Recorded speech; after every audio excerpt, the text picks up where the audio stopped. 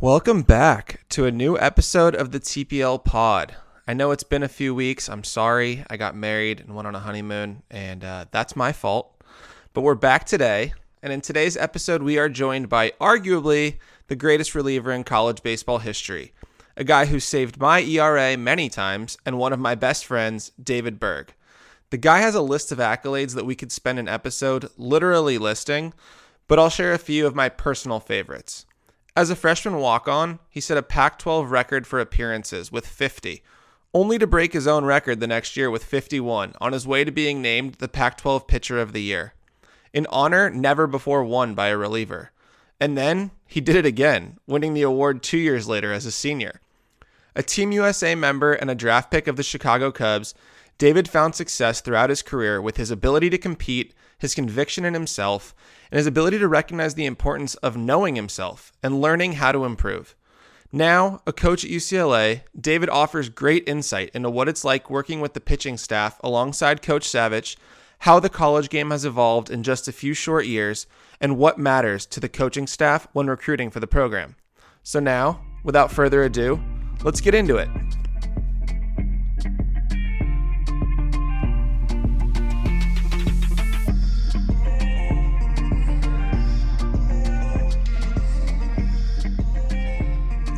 David, thanks for joining me today, man.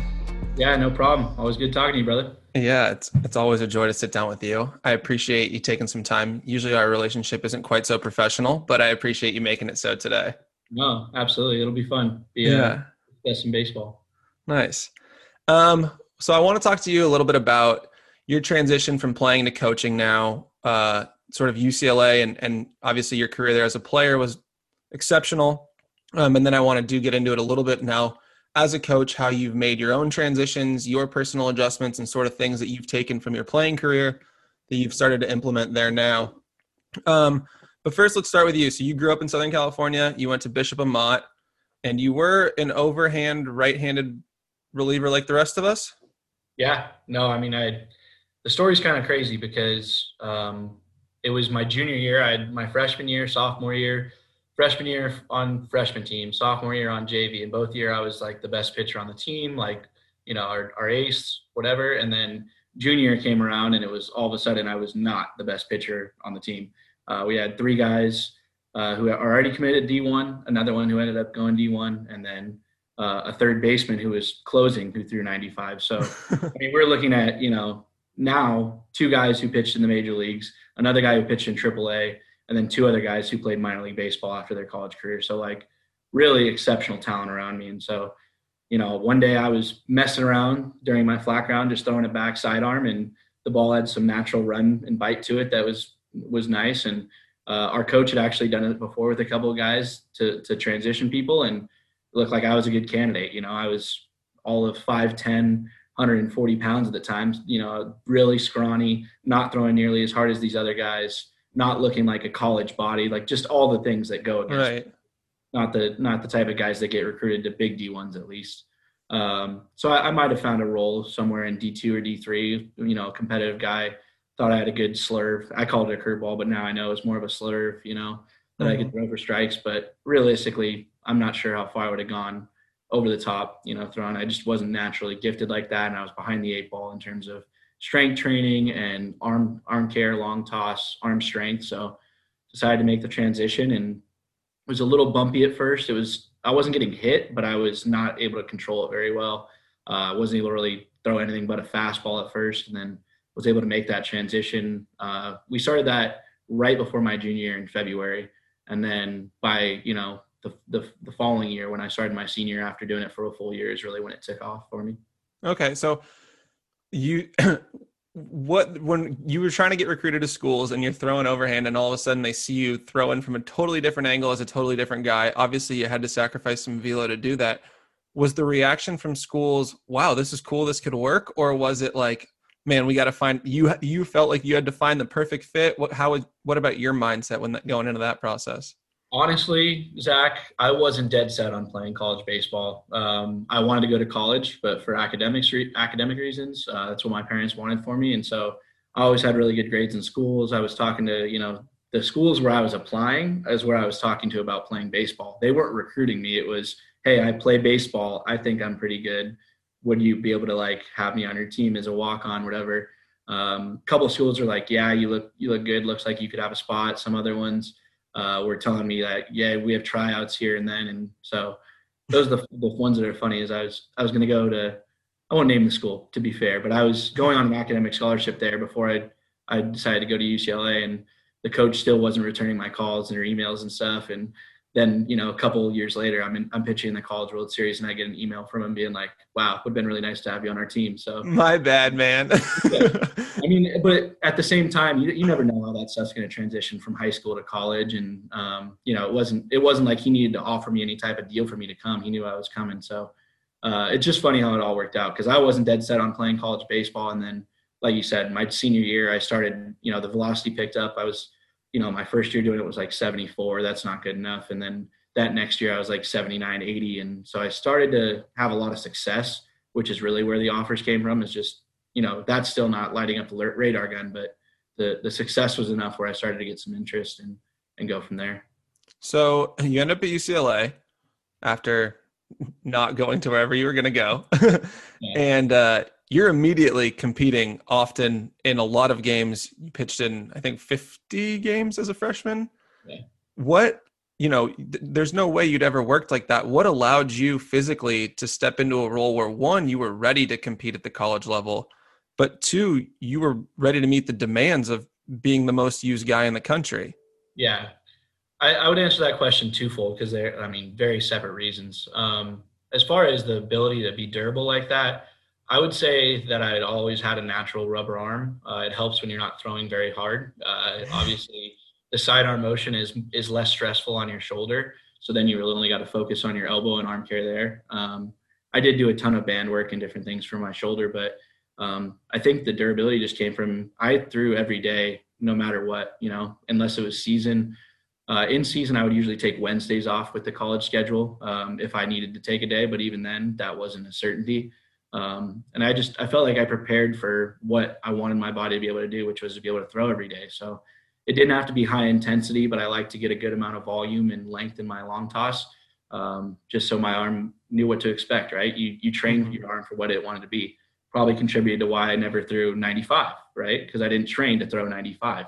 I trained for the ability to throw every day and all the time. And so I think that's part of the durability piece. To be able to do it that often, I really can't answer that. That's it came natural to a certain extent. I definitely think there was some arm care to it, but part of it was the fact that it's low velocity and just didn't bother me.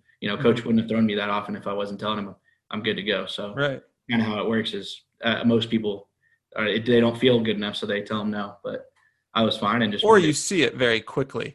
Yeah. Yeah. No, I'm fine. Yeah. And kids aren't actually able to go out there and deal with it. So, and then as far as being able to compete right away, I don't know if you remember, but my freshman year fall, I remember getting tallywhacked. I mean, it didn't go well. It was a older offensive roster. We had 5 guys that ended up getting drafted at the top of the lineup, all basically left-handed hitters. With the exception of Trevor Brown, who's a major leaguer. So I got hit my freshman year, like no doubt. I went in there and got a little bit of an awakening, like, okay, you need to figure out how to get lefties out a little better and just really get to know yourself. We talk about it all the time here at UCLA still to this day, is just knowing yourself and knowing your strengths and knowing what you need to do. And so going along with that, I think the reason I was able to compete is, one, my teammates. I was a major ground ball pitcher, and I had awesome defenders, obviously major leaguers in Paveleka, Trevor Brown, Kevin Kramer, going around the infield. So Tyler Heineman, a major leaguer, catching me. So I had some guys supporting me. It's a pretty good infield. Yeah, that's, obviously there's no slouches anywhere on the field at UCLA, but that's that roster. You look at that defense, and for a ground ball pitcher, that's ideal. And obviously a junior catcher to handle you when you're a freshman and your emotions might not be the best. The other part would be just good coaching. His coach early on put me in positions to succeed. He wasn't putting me in bad matchups against big left-handed hitters who are going to, hammer the ball off me. He was putting me into situations where I could gain some confidence against good right-handed matchups and then get myself more confident, because as a, scrawny little walk-on, you're not confident fully in yourself until you go out there and you do it yourself. So he put me into positions to succeed and slowly gave me more and more rope to go out there and do more things. And Obviously, it's funny to say limited exposure in 50 appearances, but early on, until I got into a rhythm and really coach got to know me and how to pitch call me and stuff, it was limited exposure until we got into that rhythm and how we were going to pitch and how we were going to go about it. So I think it was really a combination of, good teammates and good coaching, putting me into positions to succeed. And then the mental game aspect that I learned that year with the late Ken Ravizza really helped me personally when I was out there. I'm a high energy guy, that, and anybody who knows me know that. But it was hard for me at first to keep my emotions and my adrenaline low and from getting out of hand. So he really helped me slow the game down and be able to compete at my highest level, which is somewhere in between a 6 and an 8, not a 10.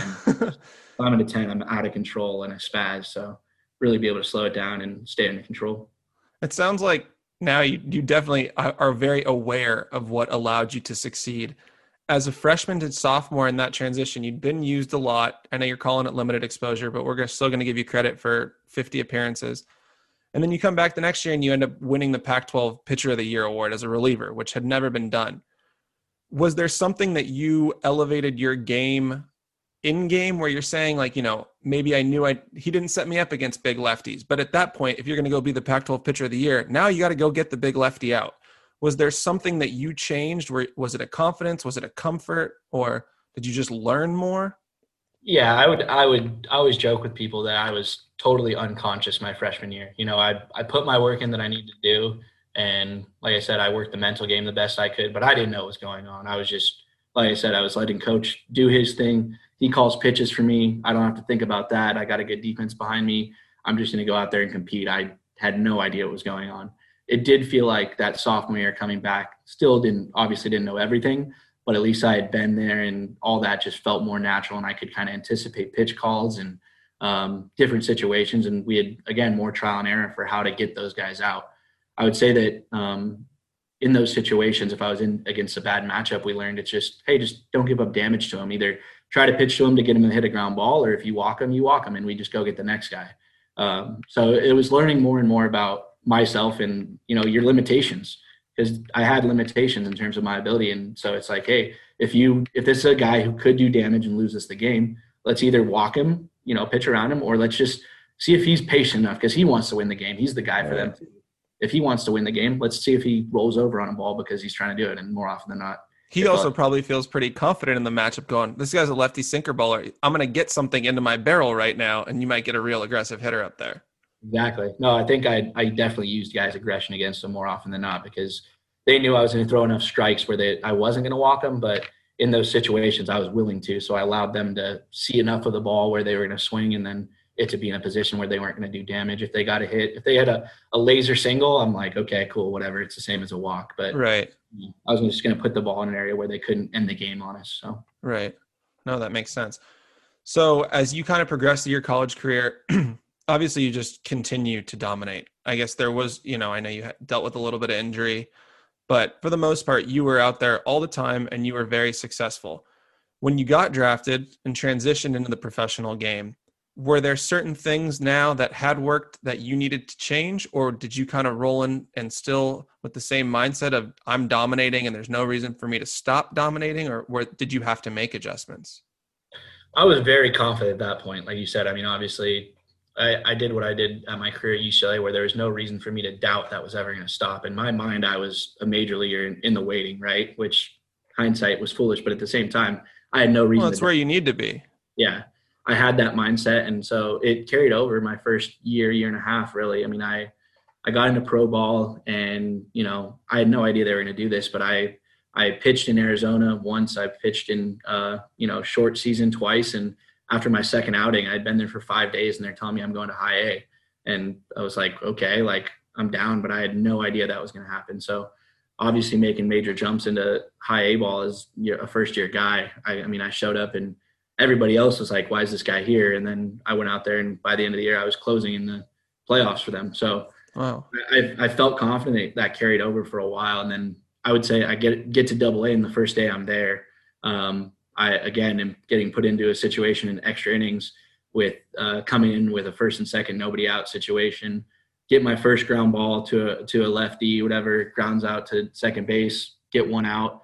and then there's runners on first and third, and I throw the typical OO slider that I had thrown a million times to high school or college hitters, and even to those high A guys, and the OO slider got ripped to left center field, walked off, and it was like, okay, this is a little different. That used to be a free pitch. Yeah, this is a grown man's game. So as I got there, I did have some early success. Obviously, that's a failure moment, but overall early success. I was going into July-ish with around a 2.53, like doing well, and then July just blew up on me. I mean, the league started to see me a second time through, so I was, those older hitters, man, they're so good once they've seen a guy, and so I had some early success because there was lack of knowledge of me. But once those teams saw me again, the flaws that I had in my, pitching and, inability to do certain things really showed up, which, made me successful in college. But the whole time I knew I was tipping my slider. I knew that I wasn't throwing a good enough changeup. I threw it limited times. And even when I did, it still wasn't a high enough quality pitch. And then I really only had one thing in my bag of tricks, which was pitching down and away to everybody. I pitched into some righties when I got into pro ball because, those catchers wanted to do it.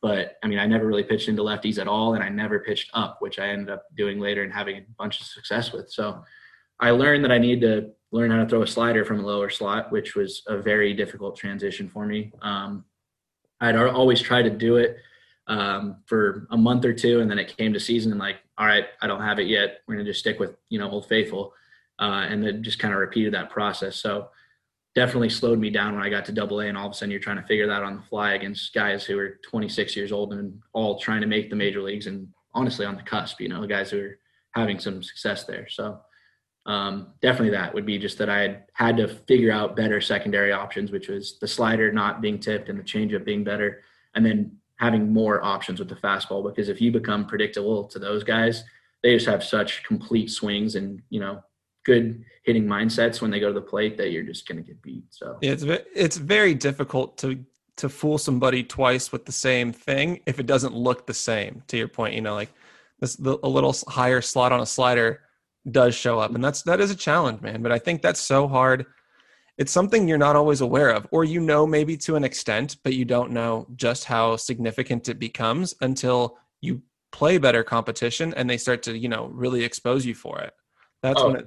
That's the hardest part of learning is, to your point, you cruised and had always had success. And now all of a sudden it's in season, you got to make these adjustments. That's not a fun spot to be. Yeah, no. And then for that reason, going back to your earlier points, like, were you able to keep the same confidence? It definitely took that confidence away that I had. I was then trying to make adjustments on the fly, doing okay with it. I came back the next year. They told me they wanted me to try and throw harder. So then I was raising my slot. I was throwing my old slider. I was throwing from higher. I touched 91 in spring and whatever, but it's like, it's not as successful. Like I'm still getting hit. I can't control it when I'm trying to throw max effort like this. It's elevated more. It's less like true downer sing versus like kind of two seam run. Right. It wasn't successful. So then kind of transitioning back again, post spring training, it was kind of a mess just because I was then doubting my ability and trying to make adjustments all the time rather than what made me so successful before, which was I knew what I needed to do. I practice it and I could repeat it all the time. And I just don't do that anymore. So maintaining confidence when it starts to go south is that's another task in and of itself that requires you, a journal, a dark room, a lot of self-talk. It's not, yeah. It's hard when you don't have, I know you talked about Ken, when you don't have the meeting with Ken that morning where you like the kind of the get right feelings. It's a challenging spot to be in, and I think to your point, knowing what allowed you to be successful the first time and knowing this routine and feeling comfortable with yourself is really the only way to get there. Even if you forget for a minute who you are, you're here for a reason. And I think a lot of guys oftentimes forget that you're not here because you're pretty good. You're here because you're really, really, really good. And you've proven that your whole life. So, but it's a definite battle between you and yourself. And that's, transitioning to the coaching piece is like, I've realized now there's ways that you can install confidence in players on a day-to-day basis that's going to help them. And the same thing, knowing I never understood when guys didn't have confidence in themselves because I was just rolling on this 6-year success period from my senior year of high school to maybe my first year of pro ball. And so it was like hard for me to relate. And now that experience was huge for me just because now I understand when things aren't going your way, you can't just tell yourself, I'm going to get this guy out because you weren't sure. You better believe it if you're going to say it. Yeah.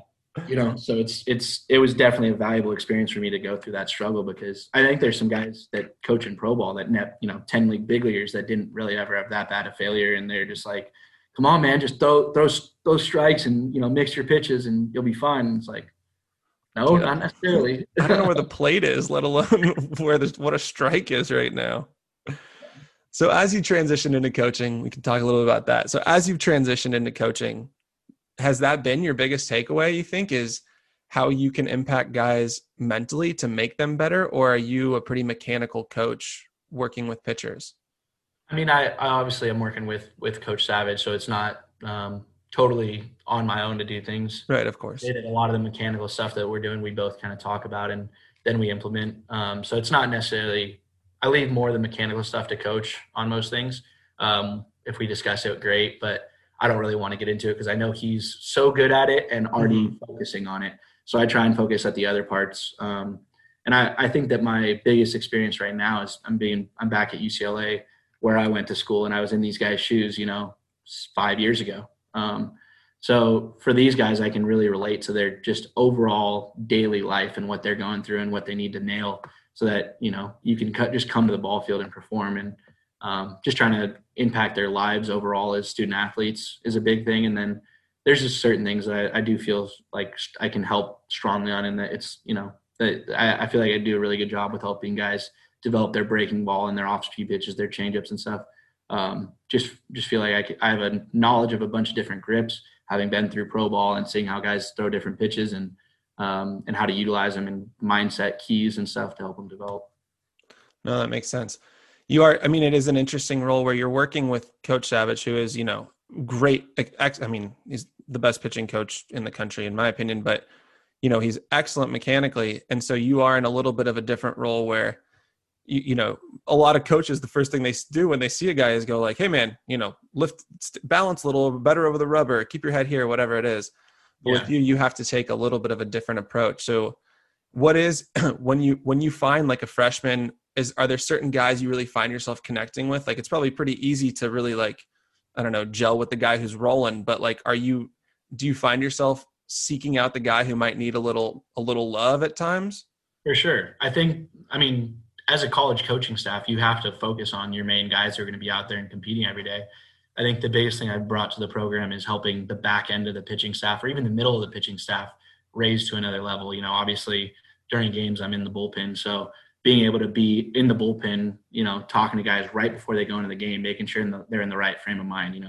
You can tell pretty quickly when you've been around enough that a guy is a little jittery. You can see a little shake in their fingers, heart's going fast. They make a bad pitch and they're saying repeat as quickly as they can. or a guy that maybe just kind of taking it lackadaisical. Some of the experienced guys who might be messing around, having to get them back, hey, lock in, you're about to go in the game, playtime's over, let's get on it. So I think that's probably, like you said, more of my thing is those frontline guys, those top 5-6 guys, coaches around him all the time. He's got, he throws his starters 2 bullpens a week, so he sees them a ton. Those top end relievers, he's watching them every day and catch play and talking to them after their outings and stuff. But the guys who don't pitch as much, that's who I really felt like in the last couple of years I've been able to help a lot because they're still getting that attention, which it's impossible for one pitching coach to really focus on 16 guys in season. For sure. So it's I feel like it's really helped those guys, elevate their level, continue to progress, even if they're not pitching, getting better for the future. And then those middle guys who are going to, they're going to pitch, but they're not going to pitch that often, getting them ready to go so that when they get in the game, they're, at their highest level. But you need that guy the year after. So even if he's not, you don't want to be starting at ground zero in year 3 with somebody. Oh, for sure. And I mean, trust me, credit to Coach. He doesn't favorite guys at all. He's on every single guy, but it's still limited how much he can give to each guy, considering there's only so many hours in the day. He's got to scout every single other team. He's putting in tons of hours to that. So there's just limited hours in the day. And even though he barely sleeps, he's still limited at some point. So I just trying to step in where I can to fill any holes there are there. Right. But to your point, if you show up and you're shoving, you were the recruited walk-on submarine kid who pitched in 101 games in his first 2 years. I don't think that was on the board of Coach Savage's office the year before. So, Yeah. No way. He didn't know my name until June, and all of a sudden the next year I'm pitching for him in Omaha. So yeah, that's a little different. right. So, as a player or as a coach now, what's changed in college baseball? Is the game a little different? I know they've gone back to the more realistic baseballs and a little bit juicier bats. Has that changed how you guys call pitches? Has it changed how you guys do anything, or do you feel like it's the same game you were playing very recently? I think that just the overall how the game's played, I would say that the overall approach has changed, right? So before, when the bats were a little more dead and the baseball was a little more dead, people couldn't hit the ball out of the ballpark. So people were having better hitting approaches, hitting the ball way more, able to sit on off speeds and stuff like that. Whereas now the approach has changed where it's, launch angle, lift it, hit for damage. So the pitching approach changes just based off the approach, not necessarily the bats. Obviously, we're not going to let that affect us, but just the overall approach. The players on the other side know that the bats and balls have changed, so you know that you have to pitch them differently based off that. So you've seen the transition that's happened in professional baseball has definitely impacted college baseball as well for approach. Without a doubt. I mean, and it all goes down to one thing, which is everybody wants to be a major leaguer. Okay, what are the major leaguers doing? Okay, what are the pro scouts looking for? And that's, so those kids are all transitioning to one and try and do that. So yeah, that it hasn't hit a full 100% speed because they need a certain physicality to be able to execute the launch angle and lift and hit for damage approach. Does you no good to fly out to the track. Yeah, exactly. You're going to be hitting 200 with 5 bombs, but like you're just going to not play very much because you don't have any quality at bats. You can't move base runners. You're going to strike out more, all that stuff. So I would say there's definitely a shift towards it, and it is very evident in a lot of other teams that we play, not necessarily UCLA. We've transitioned to it at a limited capacity, which is, we want to get the ball in the air. We're not trying to hit the ball on the ground, but we also know that we're not just going to go up there and bang and try and hit 4 solo home runs and strike out 15 times a game. Right. We're going to play a little more offense than that. So I think it's just the way the game's played. It's just the balls and bats have influenced a little bit. And then players know that that's what pro teams are looking for. So that's how they're gearing their approaches and everything. So, and coaches know that. So they gear their recruiting. Hey, this is what we do here. Right. So it's interesting. It's kind of like a back and forth between players and coaches. Okay, players want this, so I'm going to emulate this. Right. But you still got to win baseball games, and there's it's in a college game where there are a few more balls kicked than in a professional game, or there are more walks issued by the pitching staff than in a pro game. There's other ways to win games in college, so it isn't. I understand why you wouldn't implement it 100%. It's a slightly different game. Yeah, if you take a little bit off your swing and foul off a good pitch on 2-2 or whatever, you raise your chance of getting a walk. Or if on a dirty 0-2 pitch you go butt out and roll the ball to the shortstop, you might kick it. Whereas if you do that in pro ball, you just might as well walk to the dugout. You're out. Right. So, like you said, you want to transition a little bit to what the pros are doing, but you're not pros, and so you can't play the game fully like that. You're not going to play for the most possible wins you can get. So right. So as a school like UCLA, where you guys get pretty much the recruits you want to get, are you secretly looking for David Bergs around the country to find guys maybe to drop down? Or no, I wouldn't say we look for guys to drop down. There's been the conversation with 1 or 2 guys or whatever, and that's over 3 years. I mean, but like you said, there's just that conversation, later in my coaching career, if I'm somewhere else, you may need to have that thought more often. But, there's one guy that comes to mind that we talked about, maybe dropping down. The player was even bringing it up, because I was here.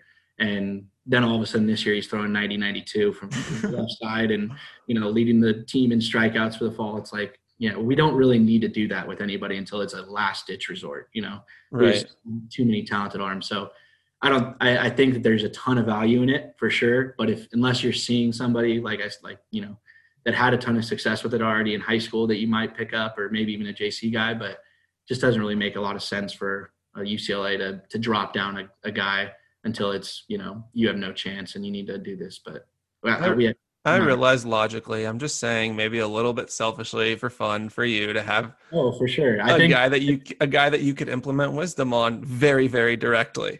Yeah, no, I definitely I've worked with some high school kids during my pro career, and I definitely feel like I can communicate well to those guys what they need to do and stuff. Obviously, it's not going to lead them to my success directly. I mean, there's a list of things that have to go on for Of anything like that course. to happen. But at least to help them have more success in high school and give them a chance to play in college because it has value and it's really not as hard as people make it out to be. I It mean, definitely extends guys' careers who yeah, wouldn't otherwise. yeah, for sure. And so it like I said, I think there'd be more of that conversation if I'm ever a pitching coach somewhere else. Um, but here at UCLA, like you said, we're getting, all the top recruiting classes. We aren't really going to go trade a chance at a low slot guy versus a guy we know is going to be a future 90 plus arm and, 6'4" type thing. Right.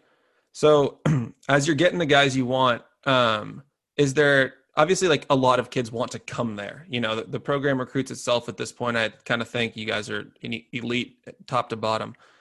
Are there really like distinguishing factors where you guys have to really do your homework on guys because you have so much free Yeah. reign to get who you want? Yeah, I think along with that though, there becomes the challenge that there's a race for those guys. Obviously at an early age, there's other schools that are willing to offer freshmen that we're not ready to offer necessarily, and we may miss on somebody who's really good, but they weren't good enough yet for UCLA. But if there's other schools that are offering 70% scholarships and we're not ready to do that, those kids might bite early on them. And for us, it's like, you should have waited. Like we told you we're interested, but hey, all good, totally understand. But I think that we look into what coaches say about you and what teammates say about you, and just try and find out more about people's character, right? Because you've seen it when you've come to school. There's plenty of guys who are super talented, but may have been a bad recruit, to be honest, to come to UCLA because they weren't a UCLA guy. There's also the factor of grades. Obviously, guys, we all want to be major leaguers, but for a lot of guys, it probably should go through the route of college. So the signability factor, and how much a kid really wants to come to school. Does he sound like he really wants to be a Bruin, or does he just like playing baseball and people are telling him that's where he should go to school? So really finding out how invested they are in being a Bruin truly, and then the grades factor. If they get terrible grades when it comes time to signing day, it's like, do I want to go to UCLA? Where it's not rigorous, but it's definitely time intensive. You got to put the work in terms of getting your schoolwork done. So, all right, is this kid, if he's terrible at grades and he's either going to come to school and be a problem every quarter about being eligible, or he's going to, not come to school because, he more cares about baseball and doesn't really want to come deal with grades and having to go to class. So, character is obviously number one because we got to find the right fit. The guy who is a Bruin and that's, treats teammates and his parents and his coaches respectfully. You can trap kids into just having a normal conversation with them and they'll naturally trash their teammates or their high school coaches, or you'll see them out when they're recruiting and being disrespectful to their parents or their coaches or something, or just being a dog on the field. There's the right way that we want people to play baseball, and it's very clear. Okay, that kid, yeah, when he knows the lights are on and the scouts are going, he can show up, but is he going to be a guy who works it every day of his career to really get better and bring the most out of him? Yeah, we're not sure about that. That's not a detailed guy that we want. So there's a lot more factors than this, just the talent level for sure. And that's a challenge. I don't think there's not a ton of programs in the country who are probably in the position where, you may turn away elite talent because of the dude, but it really does matter at that when you're forming a team that's trying to compete in the region where you guys are competing. It's got to be everyone pulling in the same direction, especially in a college format where it's so tight. Oh yeah, I mean, at certain programs, you just have to take the jump on that guy on the talent and just hope you can mold him into being that player. And we think that we can do that as well. We might be able to take some guys that weren't Bruins that we make into Bruins before they leave here. It's definitely possible to help build guys' character, but it's nice when they show up ready to have it and you have the right guys, for the job. Like you said, it's easiest if all 35 guys are pulling the same way, and if it's more team first than me first, for sure. For sure. So after a weird, messed up, no Omaha appearance in 2020, but no fault of your own, Yeah. what's the 2021 Bruins outlook looking like? We really like our team. I mean, coach would probably downplay us a little more than I would, but we like our team. It's an older group offensively, returning a couple fifth-year seniors that we never thought we would be back with, that are just really mature at bats that what you're going to get every time. really good kids. We have some talented a junior class that could have as many as like 11 guys drafted out of it between the offense and defense, or offense and pitching, excuse me. So there's a lot of talent on the team, but it's overall still a young team in terms of, games in the Pac-12. We didn't play any Pac-12 games last year. And so it was a group before that was sophomores that, all right, you just watched all these guys in 19 when we were the number 1 seed. Okay. But you don't have them to carry anymore. We had our shortstop and our catcher were on that team. Right. So other than that, none of you had really played in meaningful Pac-12 games. So it was time for them to show it. And early on in the season, they were, but and that was 15 games. That's a little different than when you get into exactly what we talked about earlier, that confidence game, when they start to have some failure. How are they going to respond? Are they going to, bury themselves? Are they going to get into a big ditch, or are they going to be able to climb out of it and, make it a short wave of failure? No, that's very, very, very well stated. Yeah. That's important. That's important for me to hear sometimes. But no, I mean, our pitching staff too, we get most everybody back. We lost our closer, which is a big hole to fill, just because he was pitching at an elite level, stop of the year 2 years ago, and he was a much better pitcher last year. I mean, leaps and bounds better. And so we were excited for his season and disappointed it got cut short. But to return everybody else back, I mean, to return your entire weekend rotation, that's a really big plus that we're excited about. And then, some sophomores and juniors that haven't necessarily pitched very much, but are really talented that are going to get their shot this year. So awesome. We're deep all around. Good, man. Well, obviously I'm selfishly happy to hear that the squad's in good shape. Yeah. I appreciate you taking the time, man. I really think it's cool. You're obviously a very approachable person in life, but to kind of hear for kids, what we like to do at the pros is to sort of just provide information. And so to hear this is an elite program in college baseball, but what matters number one here is character. Like, we're just not going to take a bad dude. And I think, a lot of the kids, and I don't know, maybe this is just, dad yells at clouds in my shoes, but just so everything has become so tag yourself on the top 100 rankings list or whatever it may be. Can you throw? How far can you hit it? Right. Exit below from the outfield throws, just all this eyewash stuff that, I mean, it matters. But if you don't have the character and the person behind it to really make it count, you're not going to go anywhere. Right. If you can't get a jump, we don't really care how fast you can run your 60 if you're getting beat in the gap because you don't know how to read a fly ball. I've seen plenty of guys who are really fast that can't steal bases. I've seen, like you said, plenty of guys who are really fast that don't go catch the ball very well. Guys with strong arms that can't throw it accurately, so it doesn't matter either. Pitchers who throw really hard that don't throw enough strikes to compete, Right. So there's so many more factors than just the, numbers on the page that, those are great if you have them, but we're going to take a guy with maybe a little less numbers on the page that, plays the game in a more complete way. We're definitely not saying they don't matter. And to your point, like you said, you've adjusted how the team battles offensively. We're not just, trying to shoot balls around. We are trying to drive the baseball, but I need you to do it the right way kind of thing. Yeah. We're not just going to 1-2 lift and separate and hope we do well. We're going to have a solid approach where you give yourself a chance to hit some off speed pitches, hit balls away, and, keep something going for the offense overall. There's a time to place and to try and do damage, and time and place where you're going to try and have a quality at bat. So the one thing I would say just for the pros list side that I love what you guys are doing. This, for anyone watching, is not an ad by any means. I didn't know in high school where to go lift, where to go, what pitching coach to go use outside of maybe my high school pitching coach. I was very lucky I had a good high school pitching coach, but I know that's not the case for everybody.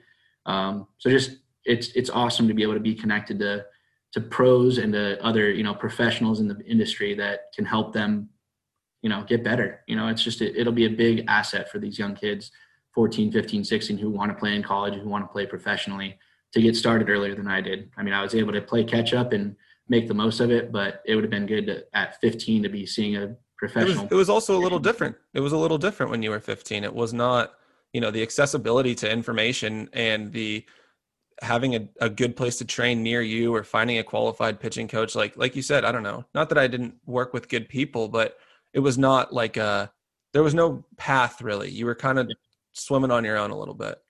I think, yeah. And just, strength training, like back when I just did biceps and squats and deadlifts and all these crazy beach body or heavy deadlifting type programs that were for Olympics or weight training. That's not how you should train for Right.